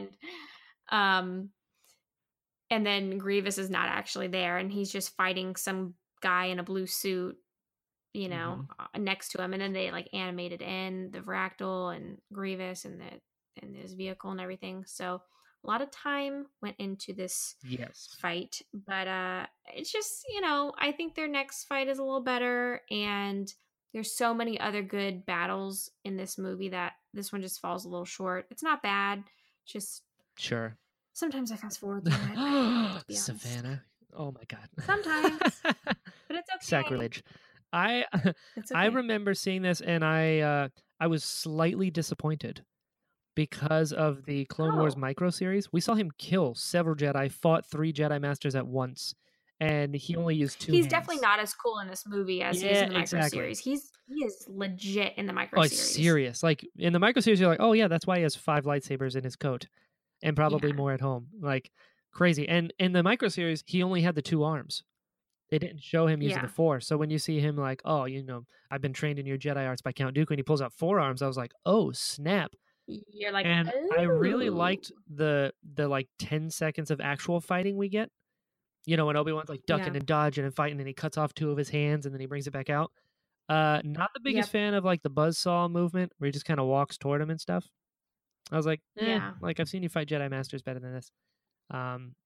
Right. I think a lot of Grievous was a little disappointing in this movie because of how great he was in the micro series, and he was way more intimidating in the micro series, but in the movie and in the Clone Wars animated series, he just runs and hides so much that it makes his credibility just garbage. Agreed. Whereas like in the micro series, he was a huge threat. Oh yeah. And I remember like I was scared of him Same. when I was little. Same. So, but he wasn't super scary in this movie, and I think that's why I probably not dislike, but just I don't like these fight scenes as much as I like some of the other fight scenes in the movie, just because he doesn't really scare me. Sure. He's got Grievous has really cool moments in the movie, but he really shines in that micro series. I think his visual aesthetic is what is so appealing because totally his stature, he's tall, he's big, his voice is really neat. Things like that are the qualities that make him so cool in this movie. But then when it comes down to his personality and running away and hiding, it's just like, okay. Yeah, Rex. I agree. Yeah, Rex. That's my dog. He's like, yeah. Mom, you tell him. Rex is like, you talking about Grievous? Yeah. Yeah. Yeah. Grievous. So while this is going down, we get the second half of this fight here, and I love the moment when Obi-Wan kicks him, and he's like, "Go!" Yes, there's a lot of kicking in the fight scenes in this movie. There is. I like that. And then when he reaches for his chest cavity and opens it up, when Grievous just like throws him, when he just whatever he says in Alien, he's like, blah, blah, blah, whatever. Yeah, I like it. So that was cool. I enjoyed that. Yeah. I like it when Obi-Wan shoots him in the chest. Oh, it's like, so all right, cool. let's just do this. And then so uncivilized. I was like, yes, that's what I'm talking about, Obi-Wan. And so while this is going on, we've got Anakin talking to Palpatine, and he tells him about Utapau, and Palpatine is like totally looking at Death Star plans in his spare time. And yeah, I know. like, what is happening? Yeah. So he tells him, let's get these blueprints ready to go. We're almost there, guys. Like, trust me, any moment now. And so Anakin tells him like he's engaged Grievous, it's gonna be crazy. And Palpatine's like, oh, that's cool. So Obi-Wan's not anywhere near here. Cool. I'm a Sith. And we have this moment where you think Anakin's gonna do the right thing for once. And this is when Palpatine just straight up tells him like, use my knowledge. I'm the only one. I bet you. Yeah, I'm the only one. Like, if you want to save Padme from certain death, I'm the dude. The only one. I'm you your remember guy. the Plagueis story I told you? Remember? Yeah, good times? Yeah, I know that guy. He taught me. He's like, that's my side business. Exactly. Side hustle. Exactly. Like, I loved that scene when he pulls the lightsaber on Palpatine, and he's like, are you going to kill me? He goes, I'd certainly like to. And then he just goes like, I full dark love side. that. I love that. So we get this great moment, and pulls the lightsaber on him. He goes all dark side, and Anakin doesn't do it there because he knows he's got some skin in the game. In that Palpatine, if it is his only hope, Anakin's real conflicted here, But luckily, Anakin goes and he tells Mace Windu right after Obi-Wan kills Grievous. Mace Windu's like, okay, it's time to go make sure that Palpatine gets rid of his powers, that he lets go of all these powers. And Anakin's like, don't think that's gonna go well. And he's like, why is that? And he goes, well, so he's a Sith Lord. He just told me this. And this is a really big moment here because this is Anakin like trying to do the right thing.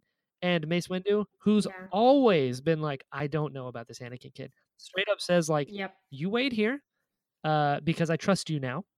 But I can feel right now that you are very conflicted. And if he's as dangerous as you say he is, you're going to get in the way. And just hang out in the council room. We'll be back. Stay here. It's that simple. Yep. And then you get one of like the most like haunting scenes in all of Star Wars when Anakin and Padme are looking at each other from across the room. Oh, Oh, okay. Okay, let's let's talk. talk.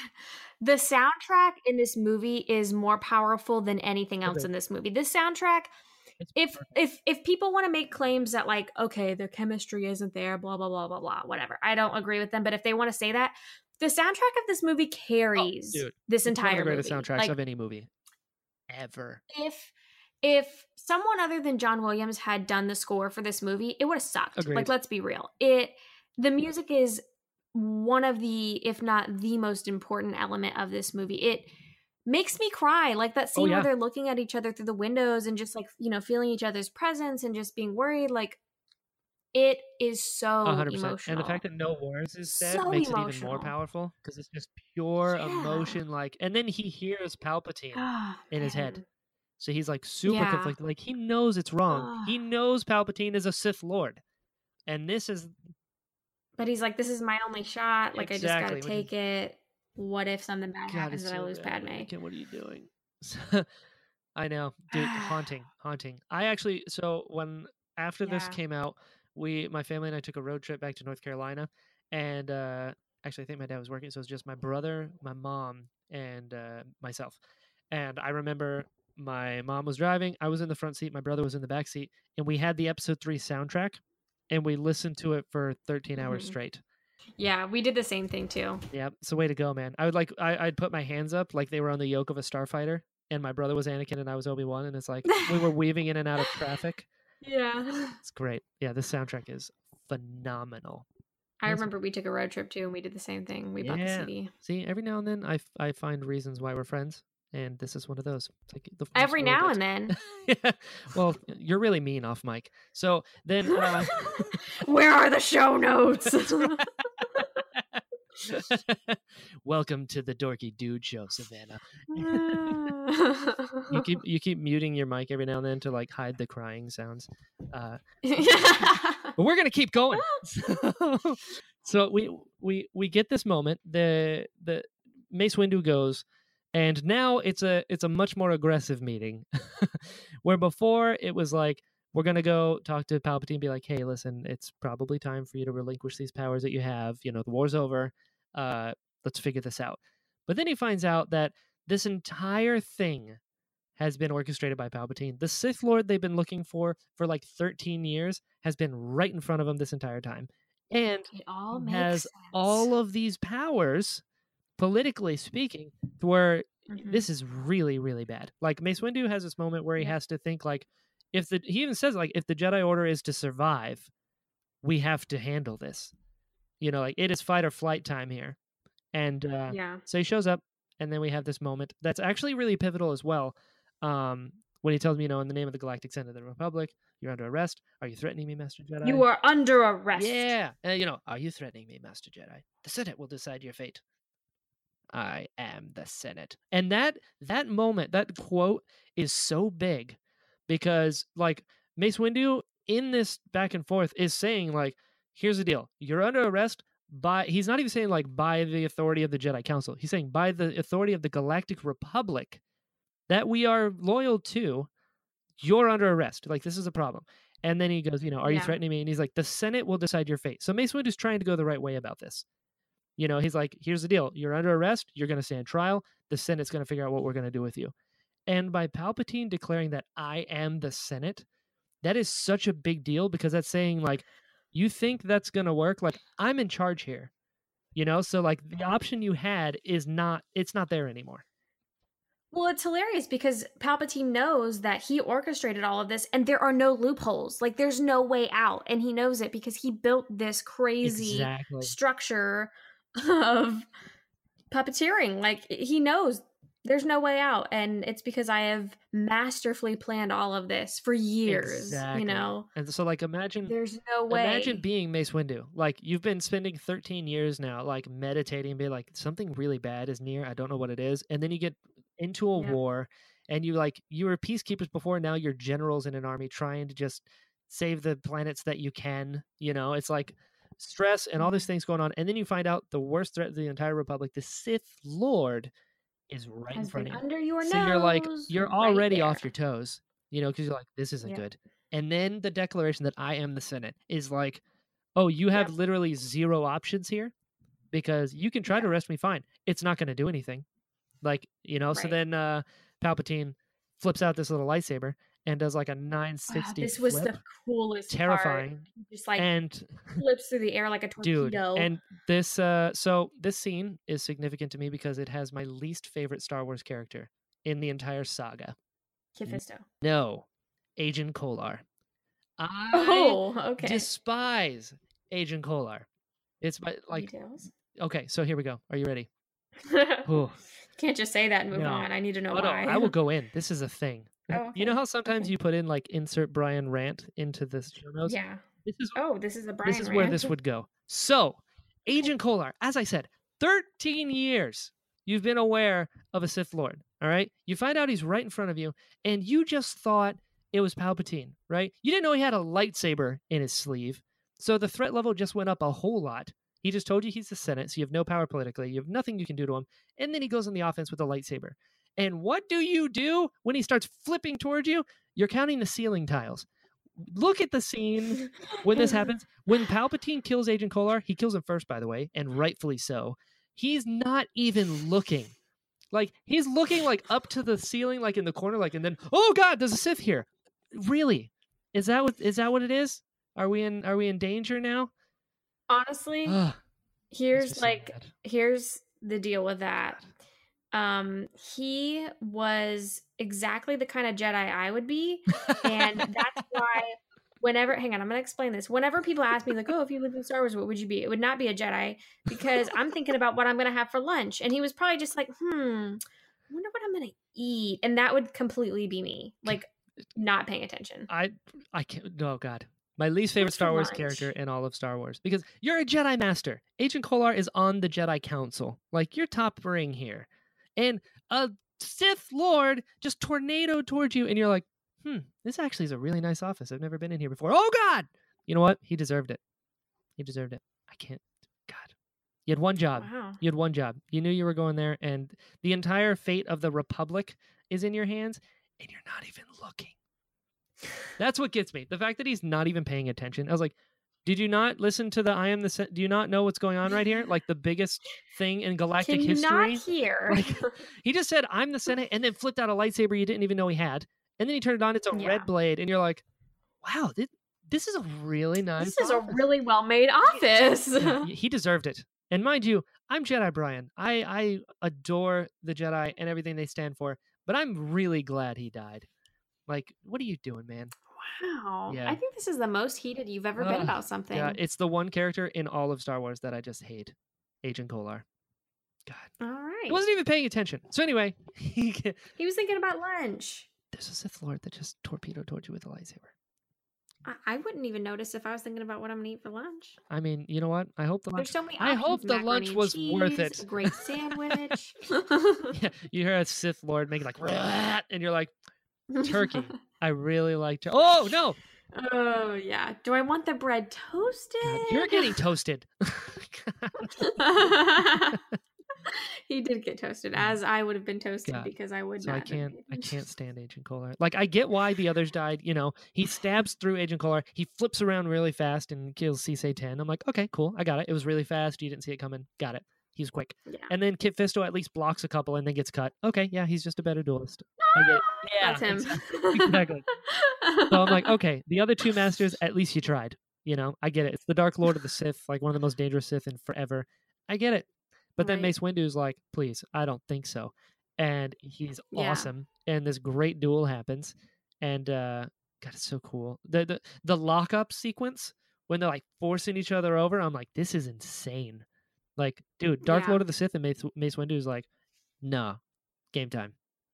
And I really like the duel. This was going back to behind the scenes because you know how I am. This was another cool little featurette because Samuel Jackson talked about what this meant for him to like play this character and have an actual like battle scene and how he wanted to do like all his own stunts and stuff like that. And obviously like Ian McDiarmid had a stunt double. But he did a lot of this stuff himself. And it's neat how they cut together the stuff with the stunt double so seamlessly. Like when his face is not showing and it's showing Mace Windu's face, that is a stunt double as Palpatine. And then when you are seeing his face, obviously it's Ian McDiarmid. But to make all of that stuff flow so well and, you know, not be super noticeable, you wouldn't really even know that unless you watch the behind the scenes stuff. They just did a really good job with it. And I love that this scene is in Palpatine's office because it's such a, you know, confined space. It's not like there's all this space to run around and hide and throw things. Oh, yeah. And, you know, and Palpatine doesn't even go that low to throw things. He's just fighting him like a man, you know. It's intense. And just keeping it to the basics. He could have done a lot more stuff, Oh, yeah. basically. But he like went for the visceral thing. And another like speaking of behind the scenes, like Samuel L. Jackson is a massive like Japanese cinema and anime fan. So he's talked about how much he loved that he could use a lightsaber in an actual like lightsaber duel, like old samurai that they were based off of. And Ian McDiarmid hated it. He doesn't like sword fighting or anything because he's like a thespian actor. And to hear them talk about that was really funny. And then the little Easter egg, the fact that Palpatine is using Anakin's lightsaber in the scene. Really? You didn't know this? I don't think I did. Dude, are you ready? So this goes back to Celebration 6 and the reason why Pablo Hidalgo is a hero of mine. So I went to a panel. It was a prequel appreciation panel. That's what it was called. And it was Pablo Hidalgo and Kyle Newman, the director of Fanboys. And Pablo was just talking about different Easter eggs and different things from the movies that like people might not have picked up. And he says, if you notice the scene between Palpatine and Mace Windu, every close-up shot, Palpatine is actually holding Anakin's lightsaber because it was originally written that Anakin was there during the altercation. And Palpatine used the Force, grabbed Anakin's lightsaber, and fought them with Anakin's lightsaber. I did not know this. Yep. But then later on, they added a little insert of Palpatine flicking his wrist and then pulling out a gold lightsaber. But they obviously didn't change that in the edit. So if you can pause episode 3 while they're fighting, anytime Palpatine brings his lightsaber up to his face when he's fighting Mace Windu, it's Anakin's lightsaber he's holding. Yeah. Yep. I asked Ian McDiarmid about it when I met him at Celebration Orlando. And I was like, so I heard like, you know, there was this lightsaber and like you're holding Anakin's lightsaber. Like, where did you get your lightsaber? And he just goes, no, I was holding mine. And I was like, I see what you're doing. You're covering your tracks. And then he goes, you know, I probably got it from the Imperial cupboard. And I was like, I see you, Palpatine. Oh, jeez. I was like, I know the truth. Yeah, that's right. Good for him though. So That's this funny. fight goes down. Mace Windu does actually, you know, disarm Palpatine, which is pretty great. But then Anakin shows up. Yeah. And it gets real emotional. This is probably my least favorite Anakin scene, to be honest. The moment that changed the entire fate of the galaxy? Yeah, I don't... I'm going to be honest, I don't really care for the acting in this. Okay. And this is one part of the movie that severely lacks for me.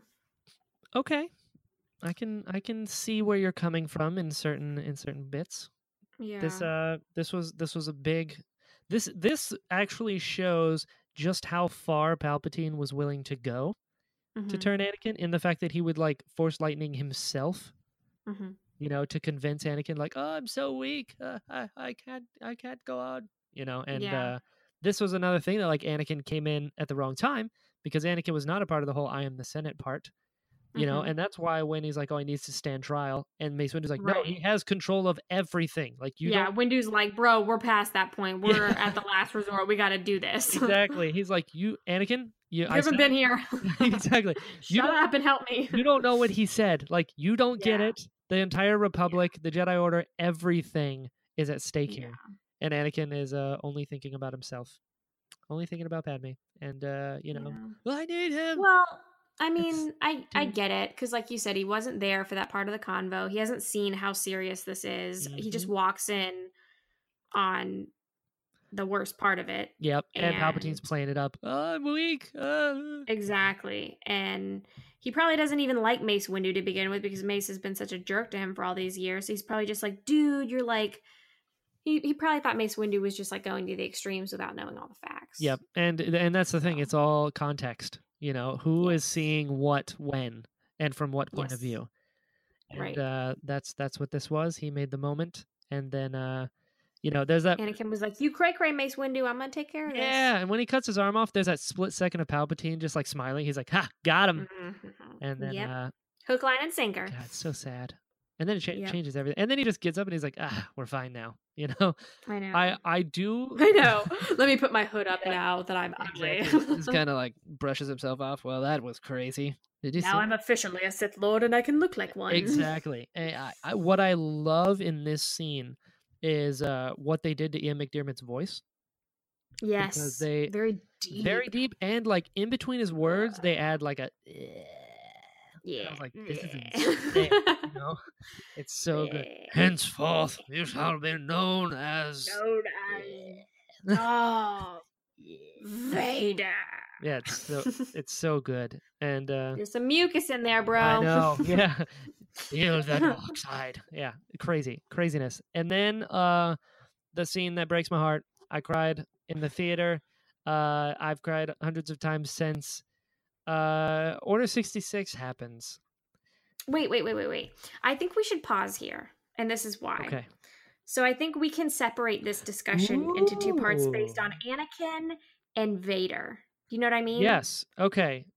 So I think the second part of this, we can start with Order 66. You know, Anakin becoming Vader, Order 66, and then continue the movie with that shift. Yeah, we could do that. Yeah, because then we can have that discussion of when you think he becomes Vader or not. I like the way you think. Yeah. So I think this can be like our ending point of this Revenge of the Sith discussion, but then we will have a part 2. And I think the stuff for me, like that happens after this point, everything after Order 66, I have a lot more to say about as well. So I think the next show would also be as long as this one. Yeah. I'm into longer. it. We can do that. So okay. we're gonna put a pin in it right there. So Order 66 happens, and we'll talk about that at part 2 of the episode 3 Prequel Defense Force. Yeah, we're just getting warmed up. This is very exciting. So you know, with no show notes, how was that? Pretty good. I'm glad you went through it the way I go through things because it helped me stay organized. Oh yeah, I always do. That's how I go. So where plug outlets, you know. So where can people find you on the internets? You can find me on Twitter, Facebook, and Instagram as The Dorky Diva. My website is just thedorkydiva.com, and that's pretty much it. Yeah, and you can find me everywhere: Facebook, Twitter, Instagram, Twitch, whatever you can figure out, most likely, at Jedi Brian. Check out the Interesting Podcast on iTunes. You can search Brian Balance. There's a cabbage with headphones, not a brain. And it's not a green brain. So check out there. I've got some really exciting things. One was very blatantly mentioned in the show. Another one was hinted at. Check out the Dorky Diva Facebook group as well. We got cool stuff going on there. You can email us at dorkydivashow@gmail.com. That was close. We'll answer any questions that you send on the show. You can support the show on Patreon at patreon.com/thedorkydiva. And for those that already are, we want to say thank you to Alex, Amanda, Anthony, Ben, Brian, nice name, Chris, Daz, Daryl, Enrique, Florian, Jamie, Jen Marie, Jim, Kristen, Michael, Cherie, Tom, and Sherry. Thank you for all of your patronage, and we super appreciate it because, that's the kind of people that we are. So you can leave us an iTunes review as well. It does help. Give us 5 stars. The star rating pushes us to the front of the iTunes algorithm, helps us be discovered much easier. People can find us that way. And I hope you've enjoyed the first episode of the Dorky Dude Show, aka the Prequel Defense Force Episode 3. We will be back with a part 2. It's gonna be redonk. And I think that's what I got. I was doing so good. It's gonna be redonk. I love it. It really is, guys. It really is. So until next time.